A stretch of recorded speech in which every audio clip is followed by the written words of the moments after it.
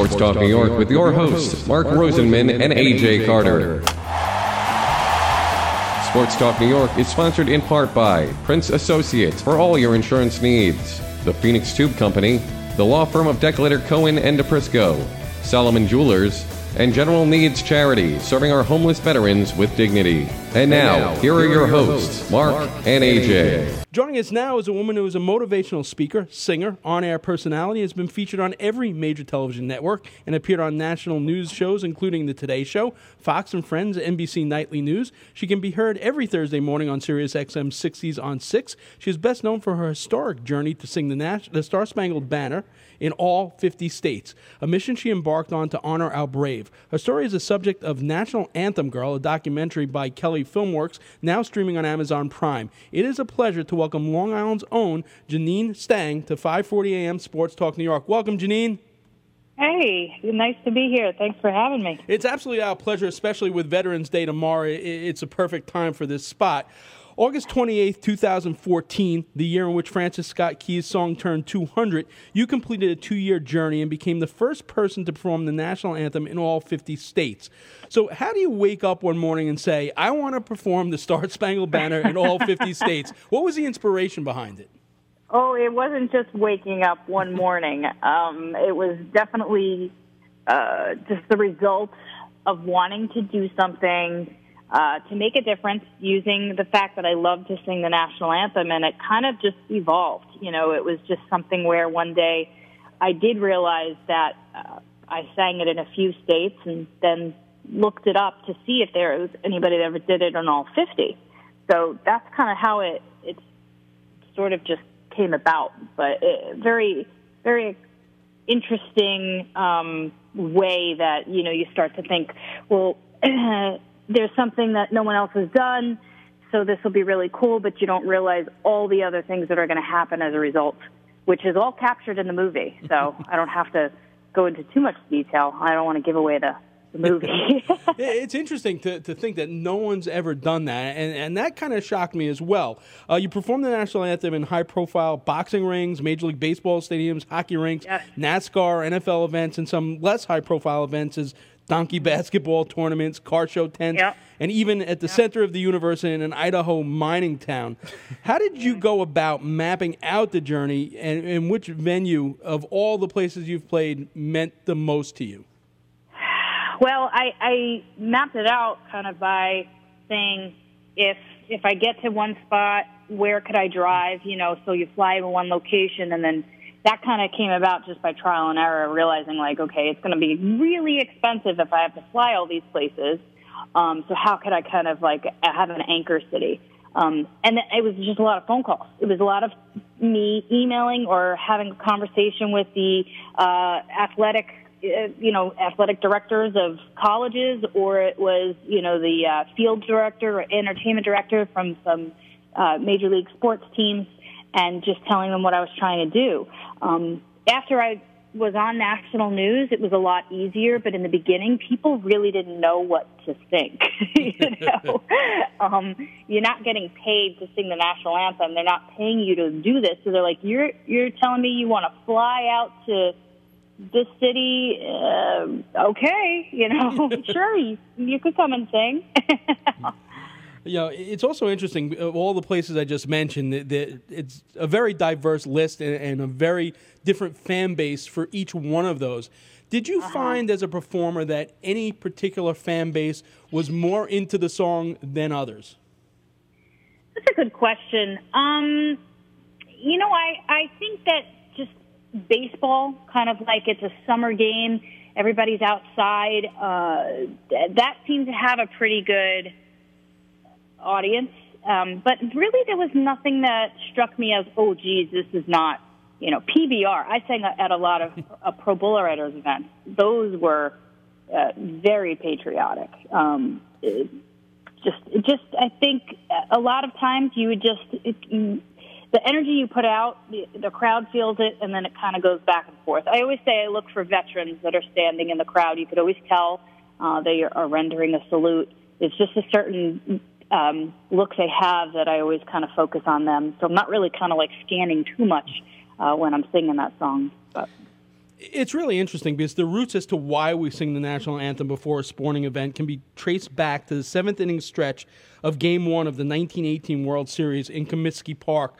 The band erupted into the Star-Spangled Banner. The Cubs and the Red Sox players all of a sudden turned and faced the center field flagpole, stood at attention. Yeah. The crowd was already on their feet, began to sing along and applauded at the end of the song. So given that positive reaction, the band played the song during the next 2 games, and when the series moved to Boston, the Red Sox owner brought the band in, had them play it again, and it's remained a constant.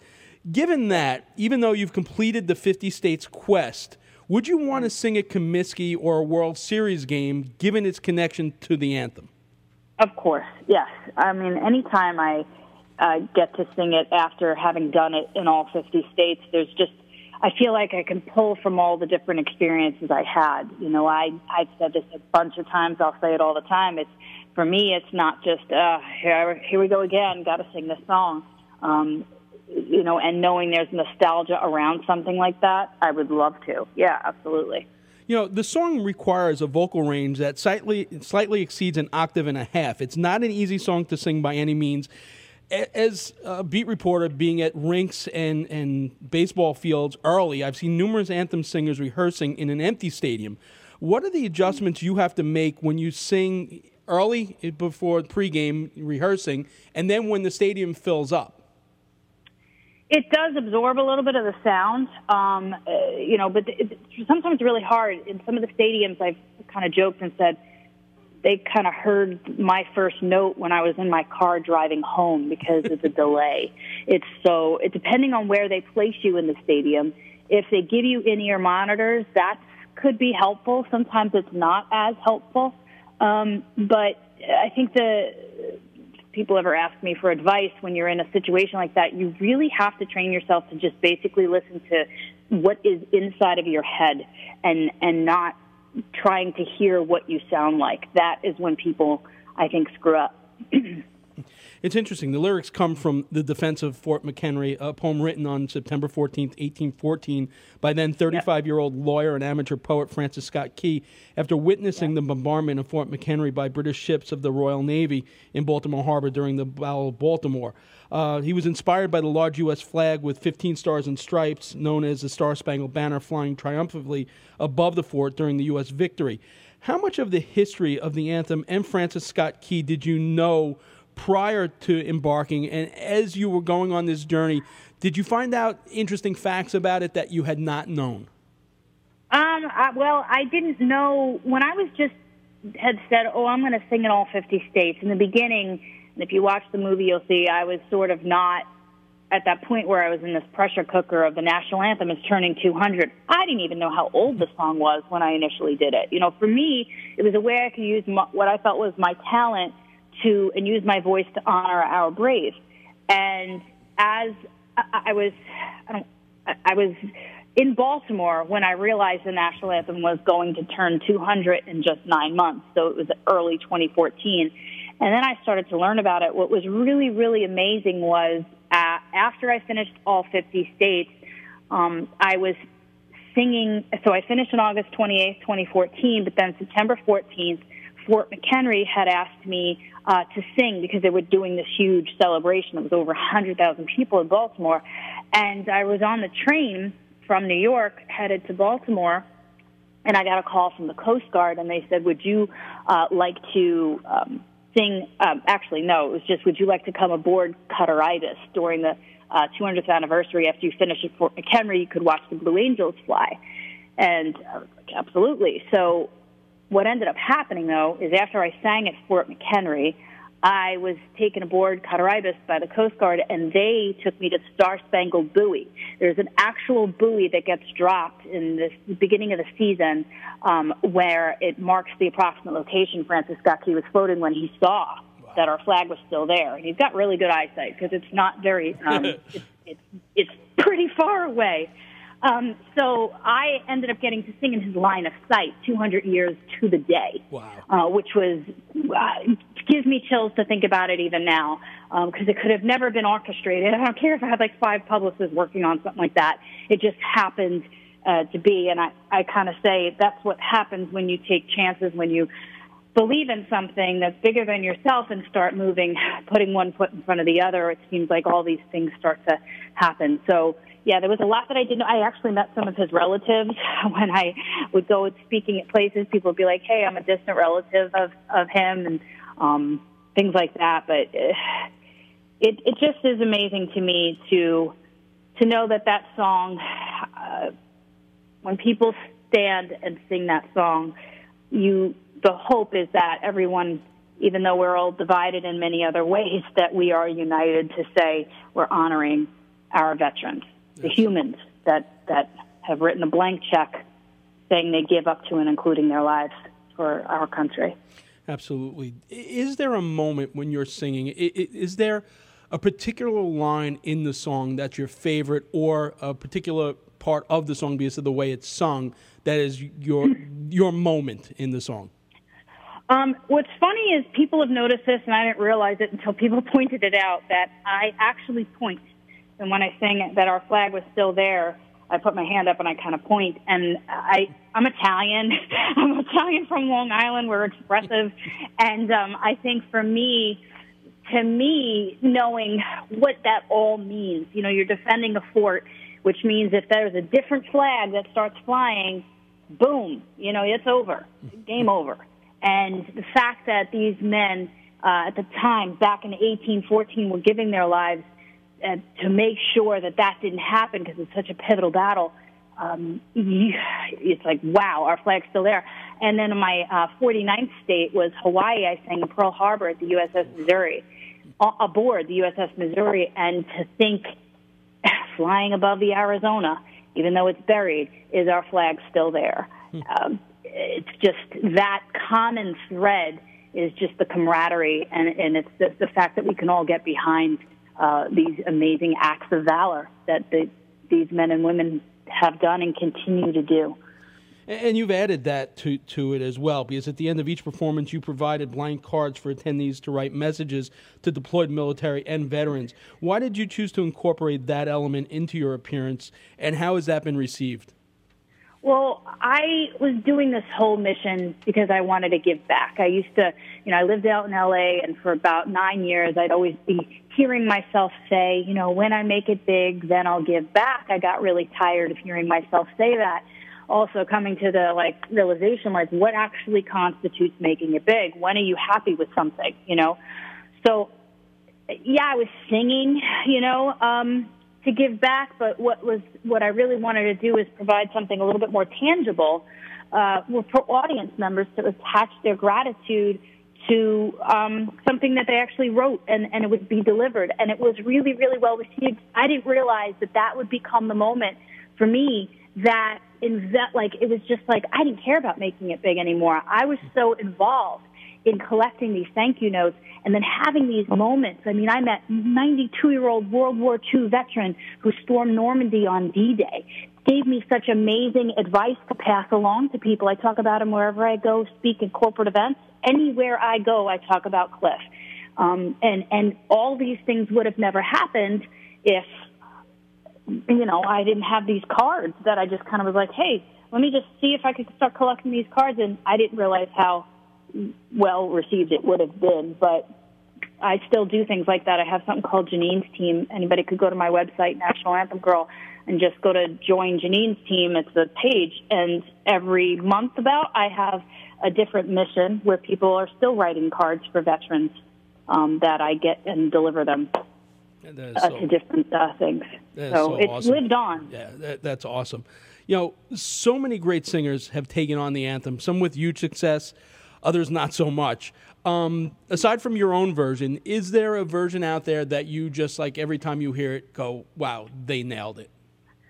I mean, Whitney Houston, he just can't stop. You can't top what she did. I think it was also the timing of it and, how you just witnessed a huge arena of people all coming together. And that was my goal. This was before any protests were happening. This was in 2014 where I really felt for 90 seconds we all put our agendas aside and we're united under one cause. And that, if you look at that on YouTube, her video, I mean, it just shows that. So I think that's one of the standout ones for me. Your journey is also the basis of the new Amazon Prime documentary, National Anthem Girl, produced by Kelly Filmworks. You provide the narration as the documentary follows your self-financed 2-year journey to spread American pride and display gratitude for the brave men and women the anthem represents.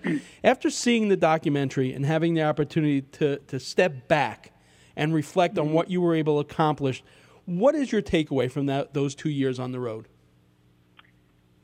Well, two things. Number one, I just think there's so much more that can be done. But the second thing is just that, wow, what would have happened if I didn't? And I think that's something we could all stop and ask ourselves. I tell this to audiences young and old. You're never too young or you're never too old to make a difference. And I think what I was really happy that the film captured was this wasn't something, the film is not about me. It's basically an illustration to say, what can you do? And there's a quote that I always refer to in my talks. It's Theodore Roosevelt. He said, do what you can with what you have where you are. And that's what I did. I didn't have a corporate budget behind me. Thankfully, I was able to do some crowdfunding in the middle of it, which raised enough money for me to get towards, through to the end. But it's really about challenging ourselves as individuals, not waiting for somebody to hand us something, but say, well, what can I do? What can I do with what I have? And then to see what happens as a result. It's pretty cool. Lastly, it's pretty amazing. For all 50 states, no events were ever canceled or rained out. But something strange happened at the very last event. So can you tell our audience a little bit about that and how you took it as a sign? Yeah, so thankfully there were no rain-out events. There were a couple that were near misses, but then there was a backup. Again, I was on a very, very tight budget, so if somebody had canceled an event, I was out of a flight and everything else, and then we didn't know what was going to happen at the scheduling later on. So, I hate to give it away because I feel like if people go to Amazon Prime and watch that movie, the build-up for it is just so important. I can't do it justice by saying it. All I will say is it's amazing to me that it happened in the 50th state and how it could have, if the timing was just slightly off, this could have been a completely different story. And it just wrapped it up like a bow, like a gift, like here it is. And I was so humbled for it to have happened. The one thing I'll say is there were people later on that told me that it was the thing that happened only happened in the vicinity that I was, and it wasn't even a mile away from anywhere else. Yeah, it's crazy. So, yeah, definitely. I don't know if I'm giving you. No, that's fine. That's a great tease. You didn't want to bury the lead. There right. So where can people see this great documentary? Which, by the way, a portion of the proceeds from the film are being donated to several organizations whose sole purpose is support of U.S. military personnel, past and present. Yep. Folds of Honor, Operation Gratitude. Every quarter, the film company, which I think is so awesome, is they're donating money from the proceeds to help other nonprofits. So you can go Amazon Prime, just type National Anthem Girl. You can watch it. If you watch it and you like it, write a review. If you don't like it, don't worry about it. Write a review. And then you could also go to anthemgirldoc.com, anthemgirldoc.com, if you wanted to actually buy the physical DVD. They're also doing screenings, so if there's anyone who has a nonprofit or organization that you'd like to have some type of screening event so that you could raise money for your charity, that is the website to go to get more information for that as well. So it's available. It's actually been aired on some cable all across the world, actually. I was getting emails from Angola, Australia, all over the world it's been seen, but to go to Amazon Prime is probably the easiest of all the options. Awesome. Janine Stang, National Anthem Girl, thank you so much for your time tonight. More importantly, thanks for a great project and a great film. We really appreciate it. Yeah, and I just want to say to any veterans out there who are listening, thank you so much for your service and your sacrifice, and happy Veterans Day tomorrow. Couldn't say it any better. Thanks so much. Janine Stang, National Anthem Girl.